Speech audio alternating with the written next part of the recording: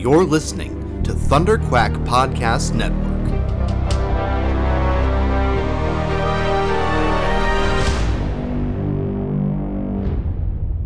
Hello, Riverdale gang. It's nice to be back. Hi, gang.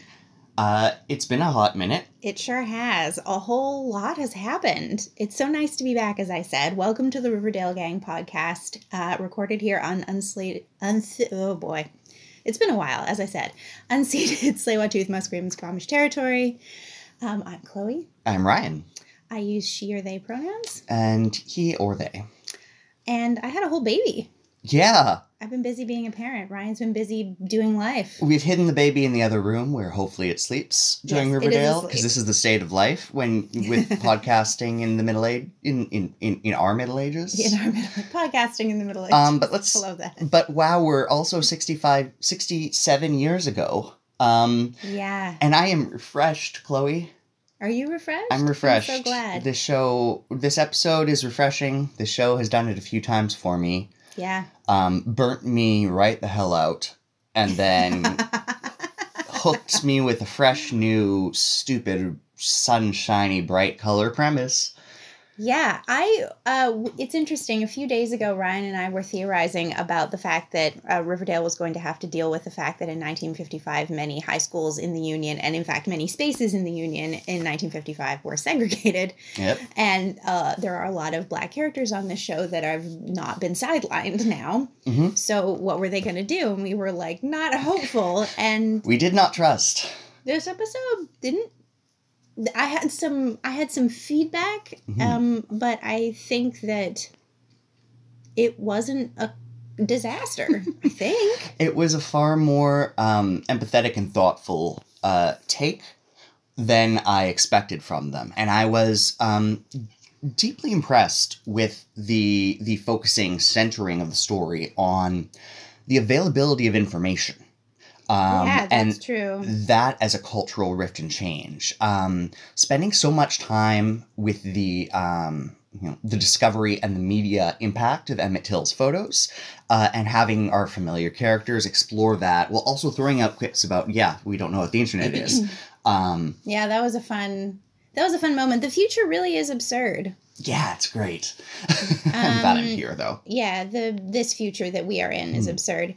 I was just looking at my phone because I wanted to Google the quote, the Bends Towards Justice quote, because I think in Canada we learn a bit about MLK, but we don't learn a ton. It's an MLK quote for any listeners who didn't know, which I admit I didn't. It's a great quote. And a lovely quote to drop before Martin Luther King's said it in the world canon, right? Yes, exactly. So I wonder, that raises some questions for me.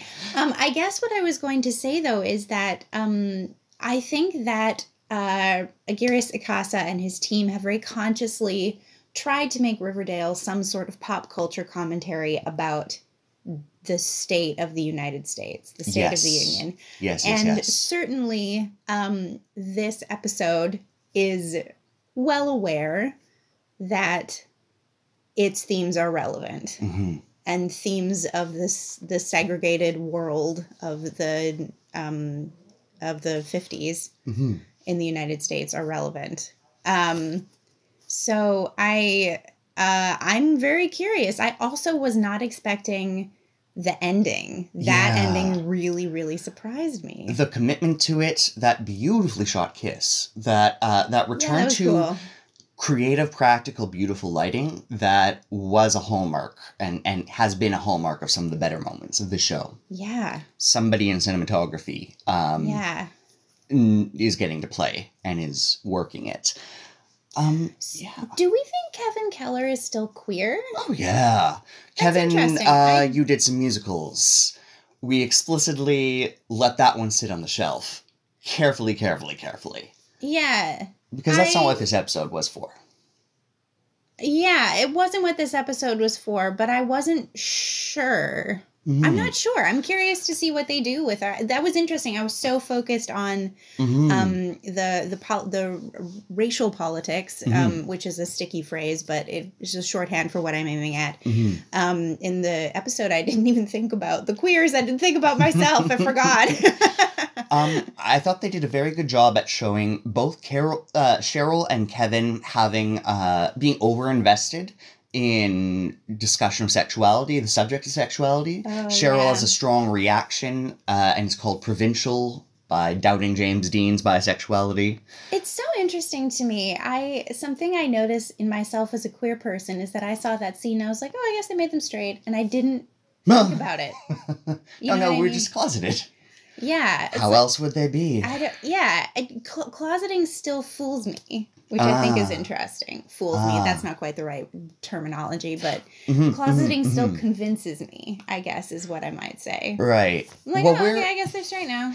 We're also living in a lovely, very open and pansexual sort of community where... you and I. Yeah. Yeah. If a gay friend started dating someone identifying as a woman...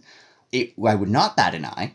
That's true. But that's the wild post-gender world that is a tiny, tiny liberal isolate bubble and not the extended reality. I also love how that sentence you said works in both directions. I don't know if you noticed that. I think you probably meant a man, but if it seems someone who identified as gay started dating, it works in every direction. I just think that's interesting. Anyway. Yes. Yes, exactly. Yeah. We're in this really, I liked that they let queer issues sit. It's a bit of a promise. They've done it well enough before that I'm ready to revisit Cheryl and Kevin treading this territory a little bit. I hope it's not, personally, I hope it's not our center, just because this would be like the 5th or 6th long drawn out coming of age sad queers closeted story set in the 1950s that I've read since high school. It's true. It is a done trope. Maybe if they do it a trope episode, but at the moment I'm cool with what they're doing. Yeah. Transparent closets. My biggest complaint about shows like this is that often all of the white people are mysteriously liberal for the age that they live in. Yes. And I'm having two thoughts here, and I'm going to try and see if I can express both of them well. I thought that this sort of I think 18 things. Which one am I picking? I'm picking that I bought that Riverdale trended toward wanting to have a conversation about this, like the English teacher. I bought that. But I think if they leaned too far into it, I'd be like, we're not in 1955 anymore. Yes. You know? The resolute, polite refusal of all of the parents, the elders, the teachers, the mentors. Except for this one teacher. Yeah. Well, even then, she didn't push the envelope. She reacted to the envelope having been pushed. She accepted an offer. Yeah, that's a good point. Yeah. But she was no more progressive than her peers. That's true. And I think that, again, I think if we get to queerness in 1955 and everyone's like, it's fine with me, I'm not going to buy it. That's not going to be real for me. Yes. So there's that. But the other thing I was thinking is that how Riverdale is positioned in terms of 1955 as being more liberal than center in the sense that the school is desegregated. Yes. And I'm using political terms that I have strong feelings of complexity about. So this is shorthand. Please bear with me. Liberal, decentralized. Yeah. All these different things that when you're on the pretty far left, which I admit I am, the phrases get sticky. But anyway, left of center for the time in terms of desegregation, versus in modern day Riverdale, it's portrayed as a slightly more centrist leaning right state. Yes. I think it's interesting that those are actually the same place on the political spectrum. We're just seeing one in 1955 versus in present day. I think the fact that this episode is basically saying to the United States, you have not moved, is really interesting. Fantastic. I think that's on purpose. Yes, fantastic point. Yeah. This is the same town. This is the same town. They've just stopped changing at some point, slightly before we met our characters this episode. Yeah. And I do sort of wonder if this is Aguirre Sacas's sort of overarching point in most of his creative output, is that the present is just the past with a new outfit. And that's sad. And, or even something more literary, like the tropes are always the same no matter what decade we're in, no matter what genre we're in, the tropes are there. Well, we first kind of touched on thematically that with the Parents episodes. Yeah, the same cast Parents episodes that emphasizes the cyclic generational ness of patterns and social trends. And it did it in pop culture cycles, in pop culture generation cycles, basically. Absolutely. I also, well, before we dig into lauding how well they did, I also want to sit on the fact, dig in a little bit to the fact that everyone is surprised. All of our empathized people who are the kids of this town, they are surprised by the scale and type of racism. I think this does erase a facet of reality that that is true even in the most liberal places, that there is a violence that exists. There's still a local version. And I don't believe that this is Riverdale that does not have some iteration of Emmett Till, some iteration of lynching in its living history. Yeah, and I was kind of waiting. I was like, okay, who's the racist going to be? Well, it was the psychologist, and it was Featherhead. Yeah. But I was waiting for one of their peers to be more violently racist, and that's sort of where it leans into a little of like, this is a little too we want to be on all of these characters' sides. Yes. And I hope and I think that what we're exploring is the white moderate. And the threat of the status quo, and the white moderate who's more interested in respectability and non-disruption than justice or truth. Yeah. Which is a very contemporary conversation, and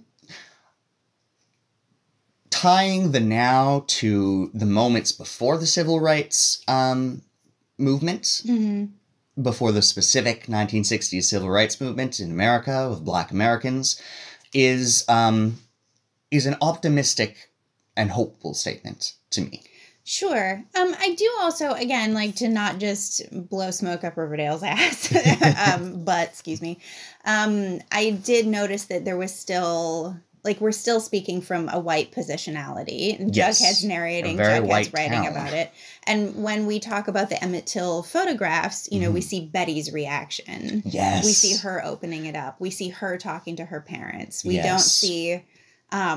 we don't see Tabitha and Tony going home to their parents and being like, well, we got back to high school and... Yeah, nothing's changed. You know. The show is not remotely equipped to sit with those three black students that it highlights walking off that bus. You know, there's no intergeneration. This has sort of been a problem of Riverdale all along, is that there's no intergenerationality for the young black people, really. Yes. Pops does not get the time. Yeah, we had the McCoys deserves. Early on, but they're gone now. Yep. You know? They fully wrote the Pussycats away. Yeah. For logistical reasons, I'm sure. Yeah, I mean, who knows? It's a big cast. It's a big ensemble cast. Yeah, and I guess that was something that I felt was really lacking. You know, Tabitha makes reference to her parents and going on the road with them. And we see Pop reacting to the bus pulling out. But, like, this is a black business owner in 1955. What is he experiencing? What is his lived reality, you know? Especially if it's his granddaughter getting off that bus, you know, what's going on for him? We don't get that moment. So I think it's important to name that. I was a little disappointed when I saw, you know, Betty opening up this pamphlet in horror. Mm-hmm. Because, like, we know those photographs. We know it's horrible. Mm-hmm. We know. You know? The focus on a white woman's emotional reaction as an expressive state has its own dated history. Yeah. Anyway. Aside from the black and white American politics, North American politics, was it Hey Mija? Yeah, Veronica that had some Desi like Arnaz's that's son, exactly Lucia Ball and Desi Arnaz's daughter, and is being played kind of by Shirley Temple. Yes, who is a child, and yet Veronica is inordinately jealous of in the most my Camila Mendez. I love you. That drop, bitch. Yeah, you're talking about a literal toddler who has stolen your parents. You know, to be fair, I think that Shirley Temple was a little older by 1955, but I could be wrong. Perhaps. We should Google that. I'm remembering Little Ricky. I watched all of I Love Lucy as a kid, several times over, and Little Ricky was always a kid, even if the spin-offies. Yeah, that's true. At no point does Little Ricky become even a preteen, and so for Veronica, yeah. You're talking about a child, and I love it because this is a true emotion. I loved the references to James. To be interested, this is the thing about Riverdale is that we get a premise and then we do a left turn. When we saw James Dean at the James Dean death at the very end of the last season, I was like, oh, we're going to have a whole episode about like fan obsession and like pop culture and blah, blah, blah, blah, blah. But instead it was a little bit of, I just forgot Archie's mom's name. Yes, Molly Ringwald. Mary Andrews. Mary Andrews kind of being like, you can't take your car out. And you're like, this isn't a plot. Like, what are you doing? The fake out throwaway hooks of the season change. But I did think it was interesting. I feel like there's a lot of conversation. It's interesting to me that this episode is called Don't Worry, Darling. I've seen Don't Worry, Darling. By the way, that movie got terrible press. It's a pretty good movie, I will say. I really enjoyed it. But I found it interesting that was the reference because there's a little bit of speculation about James Dean's sexuality and Sal Minio's sexuality in this episode. And I feel like celebrity queer speculation is definitely part of pop culture now in a way that it might not have been hitherto. And that sort of seemed to be the only Don't Worry Darling reference, is that there's like a movie going on and we're speculating about someone's sexuality, and that's kind of it. I'm sorry for not naming the elephant in the room. I know that Harry Styles is who we're talking about, that this is the speculation. So I couldn't figure out. I was thinking about the speculation of Shawn Mendes. The insistence that he's queer in pop culture. There is again a whole array of young but Shawn white Mendes twinkie isn't men. in Don't Worry, Darling. Oh, I'm sorry, I'm mixing up references. You're thinking policeman dude, Chris Pine. Yeah, that's sorry, I've caught up with you. No, Chris Pine opposite Harry Styles. Yeah. I see. Yeah, so but that was kind of the only reference. Like, the Don't Worry, Darling kind of takes place in the idyllic 50s. Maybe that's what the reference was. But the idyllic and not so idyllic. Yeah, but Don't Worry, Darling. Actually, Don't Worry, Darling involves an element of something kind of like time travel. I'm not going to spoil it for anyone. I think it's a good movie. I think people should see it. But the kind of world of the 50s being perfect and without fault, and that not being true, is certainly a theme of Don't Worry, or something that's made use of in Don't Worry, Darling. So I guess that was the reference. I was a little disappointed that was the name of the episode, and all we got was like this queer celebrity pop culture speculation, and then like a bit of 50. I was confused. That's all. Why it was named that. I'm thinking back to the boarding school season where there was a lot of, Easton Ellis, Weston Wallace novel references that really didn't go anywhere, but set us up. Yeah. I'm taking the episode titles as just a single starting point. Yeah. Rather than a thematic statement these days. I think that's a good idea. Yeah, anyway, so I'm curious about what the celebrity speculation, this is a personal interest of mine. I think it's interesting how we talk about famous people. That's an interest of mine. Curious to see if the show does anything with that, but maybe not. Who knows? Yeah. Anyway, Should we jump in? Let's jump in, Chloe. I think we'll have much more to say while it's playing in front of us. This is the watch-along portion, if that's a thing you do, gang. We are queuing up our totally legal Netflix version, I swear. We are. Yeah, totally, Chloe. Ryan makes that sound so dodgy, but it's actually what we're doing. Sure it is. And if you want to sync up and watch along as we commentary track it, Chloe, will you count us in? Absolutely. Riverdale gang, 3, 2, 1. Ba-doom, ba. And I'm not making the bad sound anymore. I did it. Here we are. Yeah. I am very happy to immediately be in stylized close-ups. Yeah. Beautiful stylized close-ups. Also, I didn't know this was the number one song in 1955. Yeah. This is fun, obviously. This. Mm-hmm. Mm-hmm. They've really leaned in hard to this, like, 50s all-American white dude thing with Archie. And so much. It's interesting that she has the Predator glasses. Oh, Cheryl. Oh, gosh, I didn't. Oh, you're Yeah. right. The heart glasses. That has history on this show. I'm gonna hope that was an accident. Yeah, I'm gonna hope that was an accident, too. Much as I love who Cheryl has been in this episode, I love that everyone is full swinging. Yeah. Pops is a lively place. Yeah. With immediately mixed race couples. Yeah. Important establishing norm. Yeah. For Mystery of the Line, a pulp novel. So it's interesting. I thought we were going to get this version of Jughead through the entire season where he was going to be the odd man out, basically, who has all the information.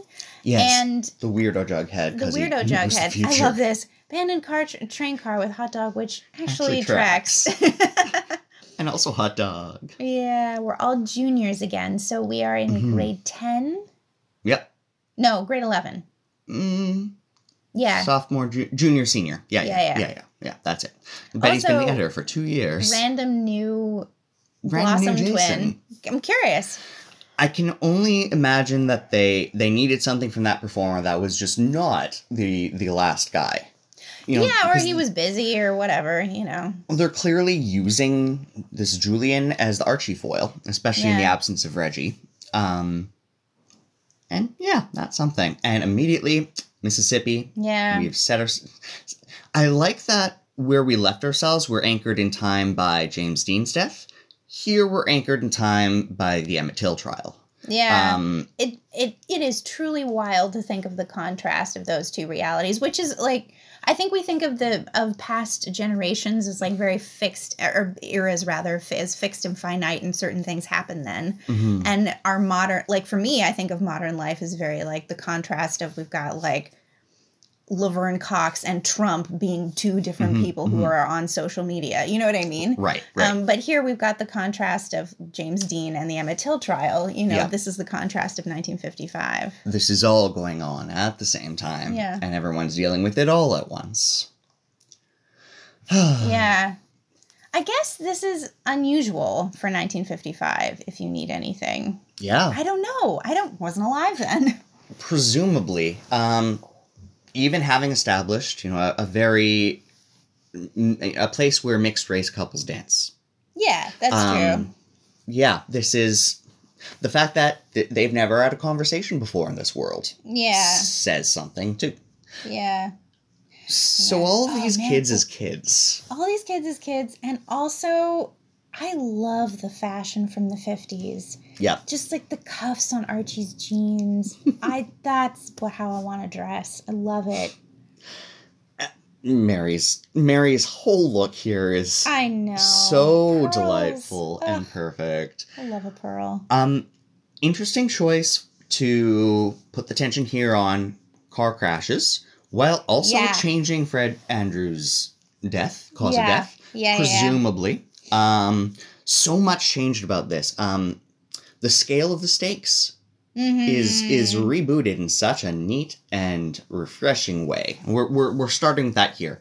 Archie might crash his car. That's the most we're worried about in this moment. I wonder if that that was sort of a thing that happened for moms in 1955, though. I wonder if the James Dean car crash was suddenly, moms of America were like, car safety. Mm-hmm. Oh, that beautiful vintage bike. Oh. Yeah. Also, all the vintage cars well collected. Are well collected and well set, but we always get 50s cars in this show. Yeah. And we aren't getting them. It's just contemporary. It's just normal for us. Yeah. It's just normal for Riverdale. Yeah. I think this is the front of my old high school still, but they did something to the door. I'm not sure. It looks familiar, but I think they did something to the doors and the lamps. Yeah, they sure dressed it up. Yeah. I think that greenery is carefully placed. Yeah, maybe. All that ivy. I like that Betty is the editor of the Blue and Gold. That's a fun choice, and that Jughead is positioned as a little less. He's just very different. It's a very different character than the season 1 Jughead, obviously. Yeah. Because I feel like we have got a little like season 1 reboot happening. Very, very much, with a huge anchoring towards the cartoony characters, the 50s caricatures that these cartoons are. A lot of the joy, a lot of the entertainment value, the first season was 1950s teenager updated. Yeah, and that's true. we're undoing that with the same it's fun. cast, who are now significantly older than their characters. But it's a very different and delightful take on playing teens. They all have like fully aged, expressive adult faces. Yeah. Doing caricatures of young people. Yeah. And that's a lot of English language film and television history. I love that Veronica. I love how emotionally vulnerable this Veronica is. She's a very powerful character. Yes. But when we meet her in season 1, which, is the last time we met her, she's I think a little bit more powerful. Her father is a mob boss, and this Veronica is like lying for attention. Yeah. It's very different. They've maintained this name dropping, she was in a community, she was in a famous circle, but they've also changed up what that means for everyone around her. Yeah. Her name dropping gets obnoxious quick in a way of Archie not recognizing it. And that's somehow different than her, what was it, Balenciaga references, the faux brand name dropping. I love how everyone is like, all the girls are like, what is this? I also love that we don't cut to Kevin, because she's, I think, not having any effect on Kevin. Kevin has no reaction. I also love that Betty and Kevin have to be partners, because we don't have boy-girl best friend tropes in this era. Yeah. It's a logical and obvious choice for them from a young age to have maximum freedom. I love her. We must want to date. I must be straight. Dating is hanging out, right? What? Yeah. Oh my goodness. I wonder if that was ever true. That dating is just hanging out. I don't know. I mean, we've been through so many historical cycles of marriage is all a property contract. Then we reinvent romance again, and then spirals, and then marriage is a fresh new property contract. Yeah. So we've probably been there a few times in history. Yeah, who can say? It's all cyclic. Hilarious. Tune in every week. Repressed, angry, clinging to her power, Cheryl is a throwback. She's well suited to this role, Madeline Petch. She really knows what she's doing. She's been in this role for so long. Yep. It's even the eye rolls feel like she's just zipped on her Cheryl suit and just off to the races. It's really fun. And we found so many excuses and reasons for her to go full Cheryl, full season 1 Cheryl. Yeah. Despite being this fresh, redeemed, likable character for 6 years now. It's nice to fully reset her. This is a very risque thing for her to just say. Oh yeah, to hint that someone is bisexual when they don't have the word bisexual. That's true. Yeah, don't besmirch be so his memory. Don't be so provincial. And Kevin's right there. But I love that even in 1955 there was a little like, oh, be a bit more liberal. Even though we're talking about it in euphemisms. Yes, the California liberal brings that. Yeah. And also what about cleverly. That's interesting. I didn't clock that. What about yeah. Well, so I don't know that there is any evidence that Sal Mineo and James Dean had a relationship. I did see a wonderful interview. This is interesting. I wasn't expecting this either. Guys, the flashback, such a hilarious juxtaposition of the absurdity of last season to the absurdity of now. I know, that's the other thing. Like, look how chill the color scheme is. Like, even when we go to Pops, it's really warm. Mm-hmm. What was I going to say? I saw a wonderful interview with Sal Mineo where he talked about how much he admired James Dean, and doing that scene at the end of Rebel Without a Cause was very meaningful for him because, like, his hero was emoting kind of on him. So, I mean, who can say? I don't know that much about Sal Mineo's personal life. He died very tragically, but yeah. I've definitely seen him.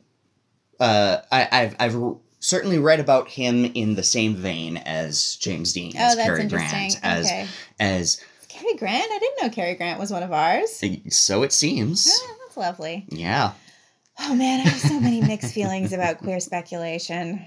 Ugh. Historical queer speculation too, and these people are dead and from an entirely different context and meaning. That's true. Yeah. It's complicated. It's interesting, this child psychologist. I wonder if we're going to get him hanging out with the Sisters of Quiet Mercy. I wonder if that's going to come back. He is obviously evil and being set up to be evil. He is the most looming presence. It's so interesting. The principal's office is always really dark in this show. I never found I didn't get sent to the principal's office ever, to be fair. But it was always really well lit when I walked by. Maybe that's because we were in the 90s and fluorescent lights were all the rage. Yeah, maybe. Whereas they're still pretending to be classy here. See that hint of leather and green. Yeah, so we've got this white moderate moment where we've got where Tony Topaz is going in there being like, it seems to me at any rate, like, I don't expect this to go anywhere, but I do want to try. Yeah. And then we've got Betty who's like, oh, the adults don't care about justice. Oh no. And then we've got the adults who are like, this is a bit much.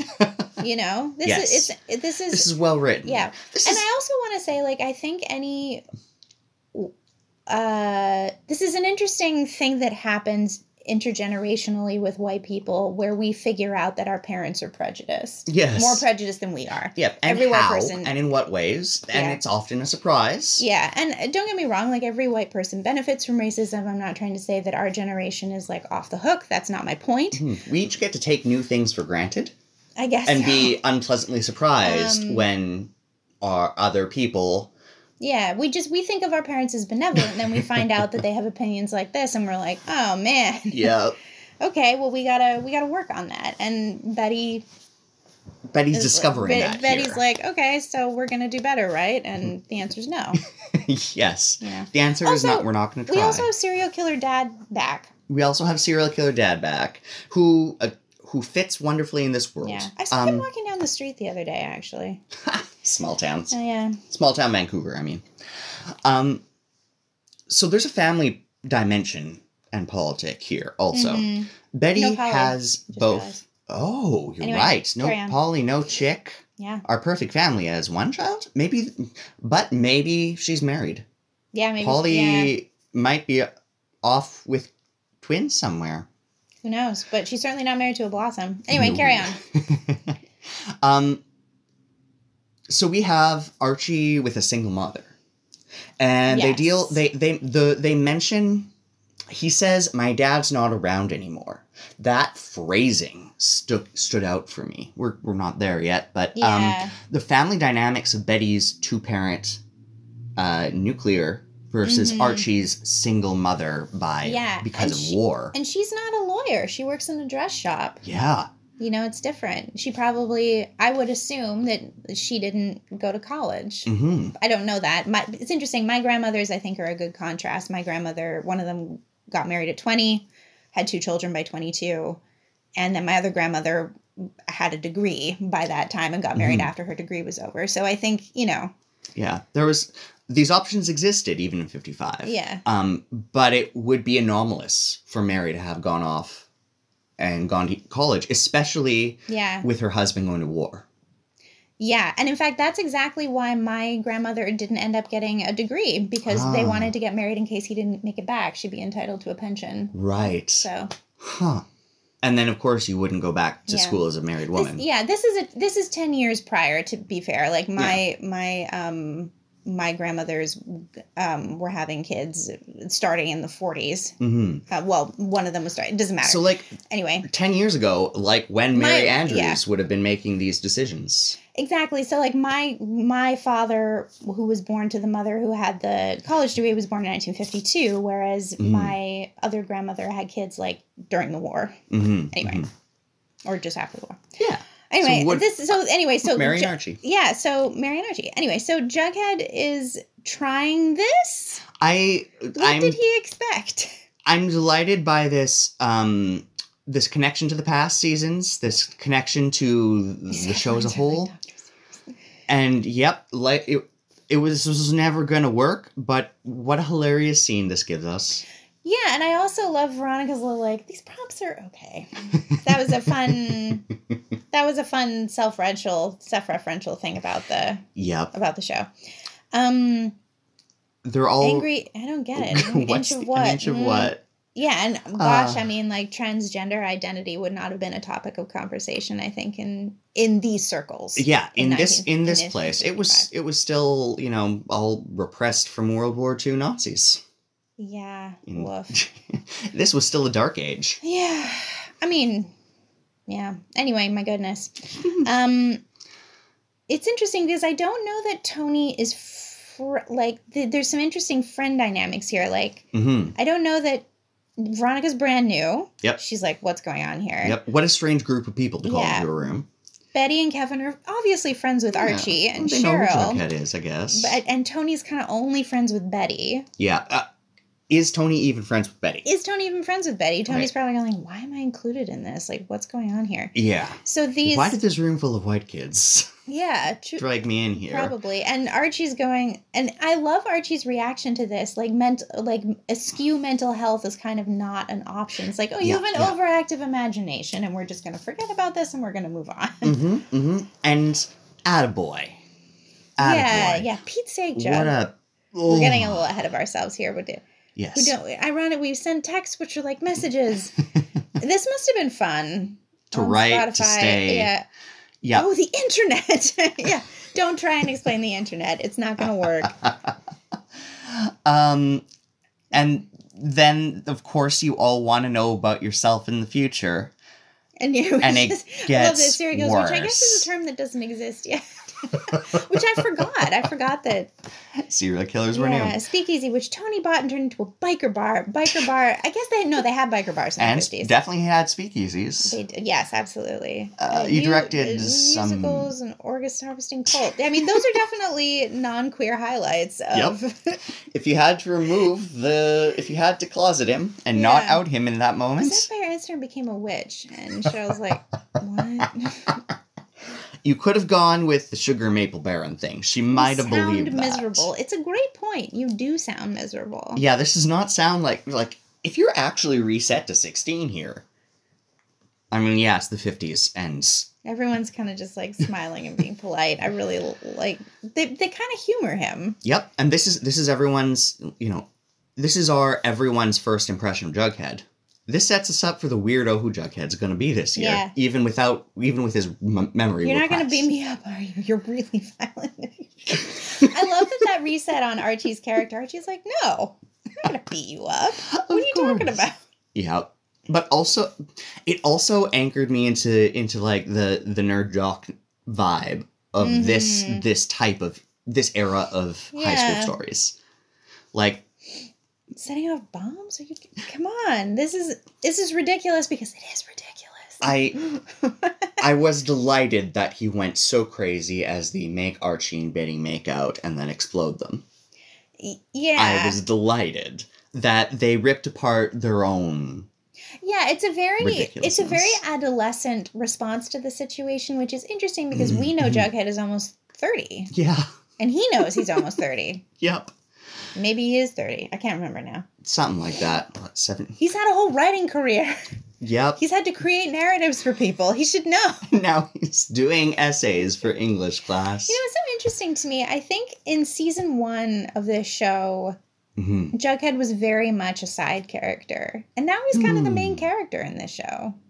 He was the narrator. He was the narrator who was, like, commenting on everything.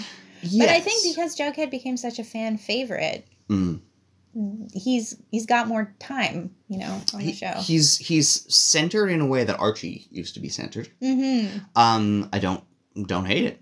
Don't mind the change. And I think it is the flow of what they've built that's led us here. I didn't know about this open casket thing. I knew the photographs. Yeah. But I didn't know that his mother had made that choice. I assume this is true. I assume the show has done its research. Yeah.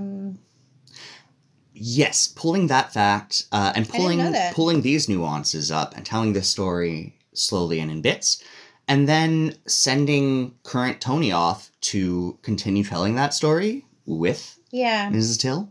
And it's interesting to me about this newsletter. We're naming the fact that this isn't news for the people this happens to. Yes. You know? Yes, and... Which is, I think, one of the... That this news is suppressed and separated. Yeah.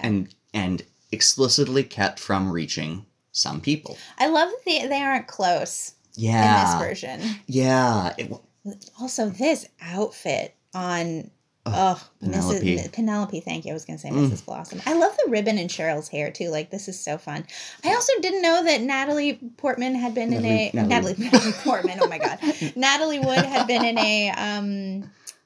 in a film version of Our Town. I don't know how I missed that. My film education of that era is actually pretty good, but here we are. I'm delighted that Veronica would pretend to be cast in what would be a Natalie Wood film. That's perfectly in character. Yeah. I do love that. Boundary. Who's Gloria Swanson? Because your references don't really work here, Veronica. They don't have media. James Dean was it. You know, hot rodder next door. What do you do for? I love how. This country urban rural divide. Or not, Riverdale's not rural. The small town urban divide that Archie is kind of like noticing as he's talking. I think that happened in other seasons of this. Yes. He's hugely. He's not around anymore. He didn't make it back. It's true. It is very euphemistic. Yes. Avoiding words like death. Yeah. Avoiding explicit statement of, oh yes, my mom raised me alone. Yeah. I wonder if we'll get Mary Andrews goes back to college in this. Oh, that'd be fun. In this season. That would be really fun. Well, presumably they're going to cover 2 years from now to Bailey's Comet. They've sort of set our clock ticking in that regard. I'm probably digging myself in a hole here, but it's okay. You're 17 or 16. You don't need to have had a serious girlfriend yet. Yep. In any generation. This man is playing a vapid himbo, and I'm here for it. And he really, like, this is fun. This is interesting, this style of flirting. It's like... Yeah. Gone now. I think... Understated. Yeah. It's so good, especially because she entered with French. Enchanté. This is so Cheryl. This is fun. Classic Cheryl. Good vintage Cheryl. To effectively just, I will destroy you in public. Yeah. The moment she can. Because she can. And I love that it's true. Because often Cheryl's wrong. Yes. Or points out something that people are like, oh, whatever, who cares? Yeah, like you said earlier, a vulnerable Veronica. Yeah. Emotionally vulnerable. I think there are a lot of ways she's still a very powerful character. Yes. But in a situated differently. She's been sent away from... She's a 16-year-old kid who's been banished by her parents. Yeah. It's very different. Her mom's not there, you know. That phone call with Hermione we get a little later is so good. I don't think because I'm a problem. And I don't think that's Marisol Nichols' voice. I didn't sound... I don't think. Anyway. I did. This is actually sort of a reference to Rebel Without a Cause. Natalie Wood's character is very, all of the characters are askew with their parents, but, this particular type of conflict. I'm a problem is a little bit, is a bit of a reference, I think, to Natalie Wood's character in, Rebel Without a Cause. I'm going to rewatch that. It's a great movie. It's dated now, obviously, but it's a great movie. So Archie here, how is Archie referencing or living any of the James Dean character in that? We do, other than the fact that we have him hot rodding. No, James Dean's character in it's more like Rebel Without a Cause Jughead. is very, very askew with his parents. Have you seen the movie? No, actually. The first scene of the movie, all three kids are at the police station and have to come for different reasons and have to come get picked up. And James Dean is drunk. Right. His character's drunk. Right. And he is very, very askew with his mother and father, not close to his mother. So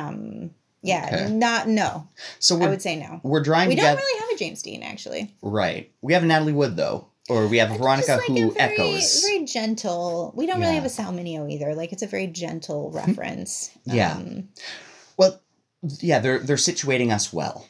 I believe these are characters who are creating their own selves out of the 1950s pop references that they are alluding to. Is she wearing pants? I love these high-waisted pants. Tony, I think, wears some. Oh, no, Betty is in some. One of them is in some at some point. And I love the fashion in the 50s. Mm-hmm. I really, really do. Male and female. I always want to just wear both. Molly Ringwald, once again, gets to deliver, frankly, a bad conflict. Yeah. Not a great scene. Poor Molly Ringwald. No stakes. And she gets to make them work. And she does, because she's awesome. But, wow. It's, she's good. She's good. That's like saying, I don't know. She's great. No drag racing. The drag racing is definitely Betty a will unsoup my car. I love that Betty's the one who souped it up in the first place. Is this true, this 25 miles an hour business? I don't know. What speeds... Okay, I learned to drive in the aughts in rural Alberta on highways, so like 120 kilometers was pretty chill for me. Yeah, and that's 120 kilometers is like 80 miles That's an hour. stupid by really these people's worlds. It's hard to... I think this is Marisol Nichols doing a Hollywood vibe. Doing a transatlantic... personally. Maybe. It's very high-pitched, and I found Marisol Nichols' voice very resonant. Oh, yeah, of course. So. Hermione is. Yeah. But who all were we in the gay 50s? In Hollywood. I guess maybe maybe. I don't know. I'm looking forward to seeing her again. Yeah. The boy's just a friend from school. Yeah. Music to my ears. So who's keeping tabs on Veronica? Are we going to see Smithers? Oh, yeah. Presumably. Your Uncle Orson Welles, obviously. Yep. Subtle. Kisses. Yeah. So this is and is not Lucille Ball in any way, shape, or form as well. So hang on. If these kids are 16 in 1955, then they were born in 1940, so they don't remember the war. Nope, but their parents remember them being born during the war. Yes. Which means that a lot of these dads are probably going to be vets, and I wonder if we're going to have that conversation at some point. Interesting. Well, then, I mean, we have the Korean War in between, too. Yeah, we do. Which means that Mary and Fred would have been pretty young parents in 1940, I would assume, because the cutoff age for the army is, or the military rally. Not the draft. It just means that Fred would still have to have been young enough to serve. Right. I guess in the Korean War is my point. Right. Anyway. Well, so the Blossoms are the local. Yeah. The power. They're still the local group. The local white power. Oh dear. Yes. Nightmare. Exactly that. But she's going to make up for her parents' cowardice. I love that. Yeah. I love that. That is a great framing. Thank you. To make up for your parents' cowardice. That is an unapologetic framing, and I just appreciate a good unapologetic framing. Yeah. In an episode and period that is written heavily in subtext and circling around subjects. Yeah. And euphemisms. It's interesting. I feel like these two characters were kind of smushed together in the previous seasons, and it worked sometimes, but not always. Yep. And these two characters falling in love, these two iterations of these characters falling for each other, I actually think is more interesting. Absolutely. And I'm curious, and I think there's still I still think that Tabitha is a more powerful character because, to me, in these exchanges, she seems to have a little more emotional maturity. Mm-hmm. Yeah. And that feels... I don't know. I'm interested to see where these two characters go. Awesome. I love that. I'm excited to meet Mind Wiped Jughead and see how he fits into that. Yeah. Will he still maintain sort of his liberal 2023 attitudes is one question I might have, but... Or what will he and won't he? The clothes, the headband, the earrings, the hair. Ugh. It's all such a style. Is that a crop top on Tony? We need to zoom out. Come on, let's get us to a wide shot. Wide shot, wide shot, wide shot, wide shot. As junior class president. But she's not... Oh, no, her arms are just there. I thought it was a crop top. Never mind. That would probably be pretty risque for the 50s. I don't know. I assume so. Yeah. I really don't know. I don't think tummy's been allowed for a while now in North American English tradition.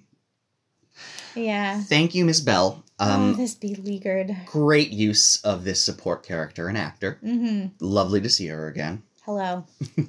I love this old-fashioned first aid kit, too, and this, glass bottle that she's holding. It's great. Oh, is that the president on the wall behind her? It must be. I suppose, yeah. Or is that Featherhead? Is that Featherhead? I can't tell. It's hard to say. Featherhead looks a lot like whatever president was president at the time, right? 1955. Who was president? I forget. And then Langston Hughes. Then we pull up some Langston Hughes. This is a bold choice, but I also like it because the other thing that I get frustrated about when we talk about the past is that we forget that progressivism is not new. Mm-hmm. Progress is not new. Mm-hmm. And I use that in scare quotes. That's a debated word. Mm-hmm. But the Langston Hughes was calling it like it was in 1955. Mm-hmm. It was a perspective that was truly kept away and repressed from this population that we take for granted now. I can Google the entirety of Martin Luther King's collected speeches in recording and writing. That's a thing I have access to, as a kid in rural Canada. Yeah. They've never heard a poem like this. Oh, what sorrow, or what pity, and I don't know this poem. And I know, an amount of poems. Yeah. And I've read some Langston Hughes. I'm noticing the gaps in my education in the 90s and early aughts. Aughts? Whatever they are. Yes. We're sitting with the long, meaningful poem. Yeah. It's we hear the whole thing. Remembering that this sort of contemporary, bold and concrete formed poems that are not lyrical or pretty, but are blunt statements. This was not the form of writing any of them were exposed to at that point either. This I can't imagine what discovering new literature would feel like. From my current, my place in contemporary world, I don't know what it would be like. She is wearing a crop top. That is Tummy. It is? Yeah. Hey, good eye. Yeah. I mean, I think of moments when I I'm going to be explicit about this. I think that our education was set up to make white people feel comfortable. Yeah. Hugely. And I remember the first time I felt uncomfortable reading something. And I seek it out now. You know? Yeah. I'm really grateful to, I think it was a third grade teacher who gave me, I think, Diary of a Slave Girl. Was the first book I read about slavery and Black history, a Black perspective. Yeah, the first Black perspective I remember reading was 6 Out 7 by Jess Mowry, which was somehow in my elementary school library, and it remains a favorite. It's just about kids in rural Mississippi in the 90s, and moving to Oakland and trying to make that work. Anyway. Yeah. Is this Midge? That was a question I had as well. Or is it just random extra, which is fine? Random Midge, maybe? There's also other kid who was on the bus who we have a last name for, but who isn't... Him? Yeah, or him. The other woman? Him. Him. He's the other student that I don't know yet. Yeah. He's very charismatic, and whenever he's in the shot, I'm really paying attention to him. Yes, I'm interested to see who he is, because obviously he's shot like a featured character. Yeah. He's not an extra. Same as they kind of shot that maybe Midge like a featured character. Oh, all the Black women have their hair pressed. I just clocked that. Yeah. Excellent detail. Anyway. Yeah. And then they talk about the experience of the Emmett Till trial. Oh my God, this outfit. Did you see the hairstyle that just walked by? Ugh. Yep. This fabulously lit contrast, this two choices and choosing neither. This little 50s feminist moment. Is this, did this happen? Or is this just what happened in the movies? I think this is just... I think this is the movie iteration of a reality. Okay. I think perhaps... By this I mean boys in cars and you'd have a ride home with me versus him, that whole... Yes. So I'm anchoring back to that diner scene, the Veronica and Archie diner scene earlier, where we talked about the era's flirting. And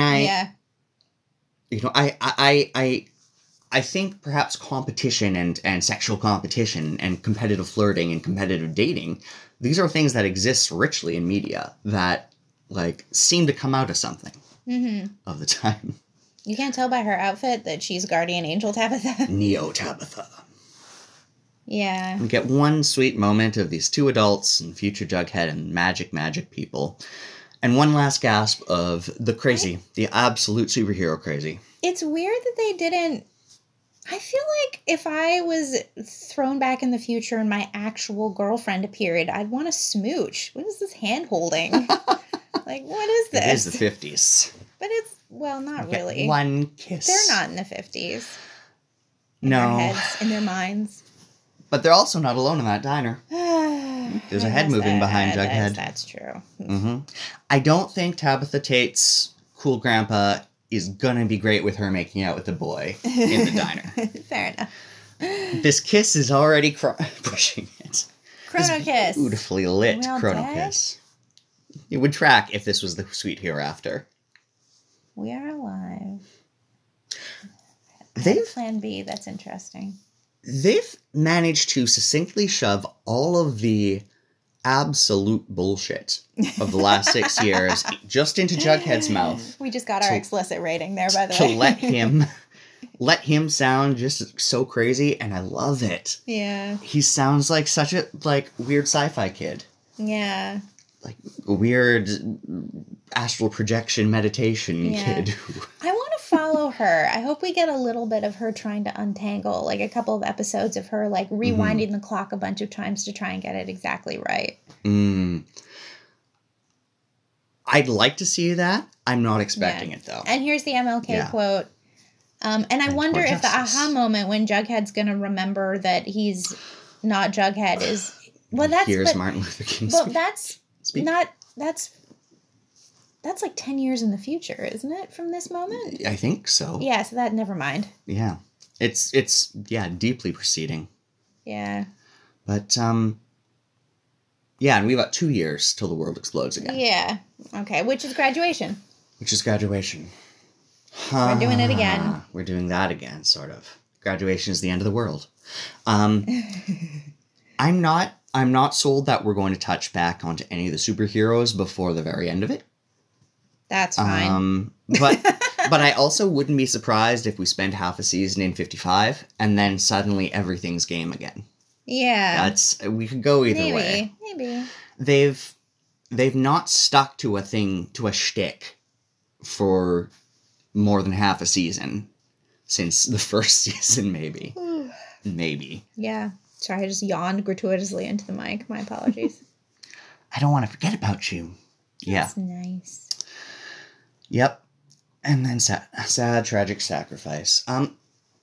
The rest of this episode having very small, mundane stakes sets this. This is a payoff moment for that, I think, because this sweet parting, this frozen moment, this loss of memory, this beautiful lighting, is all juxtaposed against everyone else's very small daily experienced problems, whether that's the small daily bit of racism you live every day, or whether that's the small daily conflicts of parents. I wanted to say that you pointed out that this was really beautifully shot, and I didn't pay attention to that the first time. Yeah. I loved the close-up of the kiss, and like you really see their lips unsticking. Yep. I thought that was cool. It feels frozen, but Jughead is not completely frozen. Jughead is still. And as she steps away, it's a living shot that is... Yeah, and he also leans in for the kiss, but it's her that pulls away, which I think is kind of a nice, just a nice little touch. Yeah, and this, the urgency of this fleeting memory, I thought was well captured here. There's a lot of little wistful, there's a lot of great vibes in this episode. There's a lot of wistful feelings captured. And this, in terms of commentary on the State of the Union, it's this like bend toward justice. Like, don't forget. And you're more than 10 years away from having that explained to you. So you've just got to do what you're doing in the meantime. And now he has Mystery Toque. Now he has the beanie. Whew. And what on earth is episode 2 going to be like? My God. Completely in 55, I guess? I assume? Are we getting a 22-episode season? I think we are. Yeah, we're going for a while. Well, we've got at least 3 or 4... we've got 4 or 5 episodes scheduled weekly until... So far. So we know we've got a little momentum before our first hiatus. I'm really excited about this show again. I'm expecting and I'm hoping we spend some time wholly in 1955. I also, I rewatched the end of last season going into this. Oh, did you? Almost accidentally. It was just playing and, I was into it. So I've really been sitting on this season change. Yeah. And am riding this season change. And I'm enjoying where we are. Yeah. Very happy with where we are. I'm so curious about what the future of this show holds, but it's the last. This is it. It's the last. This is it. And there's an emotional arc I go on with most Riverdale seasons that opens brightly, always opens quite brightly, and gets rocky in the middle, and we have some fun times, and it's usually, it's very, it's all over the place at the end. But this time we're not coming back to the start. And then the last 3 episodes somehow bring it together. Yeah, but they've got a lot to bring together and to end. I can't believe, by the way, if you've been listening to this podcast since the beginning, thank you for being here. Yeah. We appreciate you. You weirdos. So much. You weirdos. You're weird too. It's cool, man.